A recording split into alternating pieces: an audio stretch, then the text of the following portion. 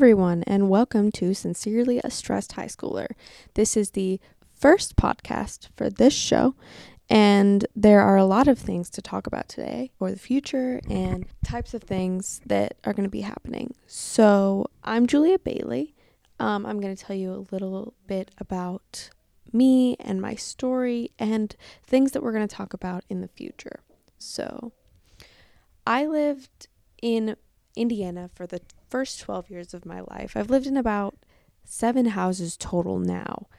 I've gone to Liberty for about 3 years now, and it's a significantly better experience than from Indiana. I was bullied heavily there, and when my parents told me we were going to move, I was ecstatic. I was very excited, unlike my younger siblings. When we got here, everything was going well. I made new friends and I was fitting in and everything. But then around 8th and 9th grade, issues like depression, anxiety, things that are very common as a high schooler in 2018, in the 21st century. So I am here with my experience to give people on this show advice about things like toxic relationships and tests and finals and basic stresses of a high schooler that happened every day. Also, I'm going to give advice about coping skills, things like mindfulness, which is being aware of your surroundings so you can distract your brain from the anxiety itself. Also, things like keeping your hands busy and listening to music. I know that that is a big help for me. It might not be a big help for some, but it can be a great coping skill for some, especially a healthy one. When I was speaking to people about what they wanted to hear on the show, things like breathing techniques weren't interesting to them, because when you're having an anxiety attack, the first thing people tell you to do is breathe. And yes, sometimes that is helpful, but that's very basic. And there are other things that you can do to prevent or control anxiety attacks. So at the end of the day, when things like this happen, you need to talk to a professional if it gets too bad.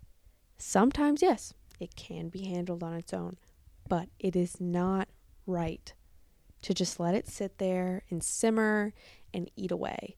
If it gets out of control, things like seeing a therapist and talking to people you trust and going to the school counselor, instances like that can definitely help you. And learning healthy coping skills, becoming interested in something, that helps if you find the right medicine and the right therapist.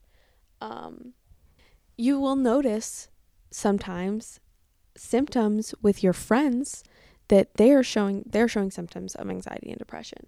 So warning signs of depression can be things like sleeping too much, being extra moody, feeling hopeless. Anxiety is obviously having panic attacks, and withdrawing from certain activities that they were once interested in. Dealing with issues like this are not easy at all. It's very hard, and it can't snap your fingers and it will suddenly go away. It takes hard work and it takes a lot of brain power. So calling someone weak for not wanting to go out on a Friday night because they're just not feeling the best is the opposite. They are dealing with it. They are very strong. In the future, we're going to be talking about things like time management, college, just things that will help you on a regular basis. So thanks for listening. Sincerely, a stressed high schooler.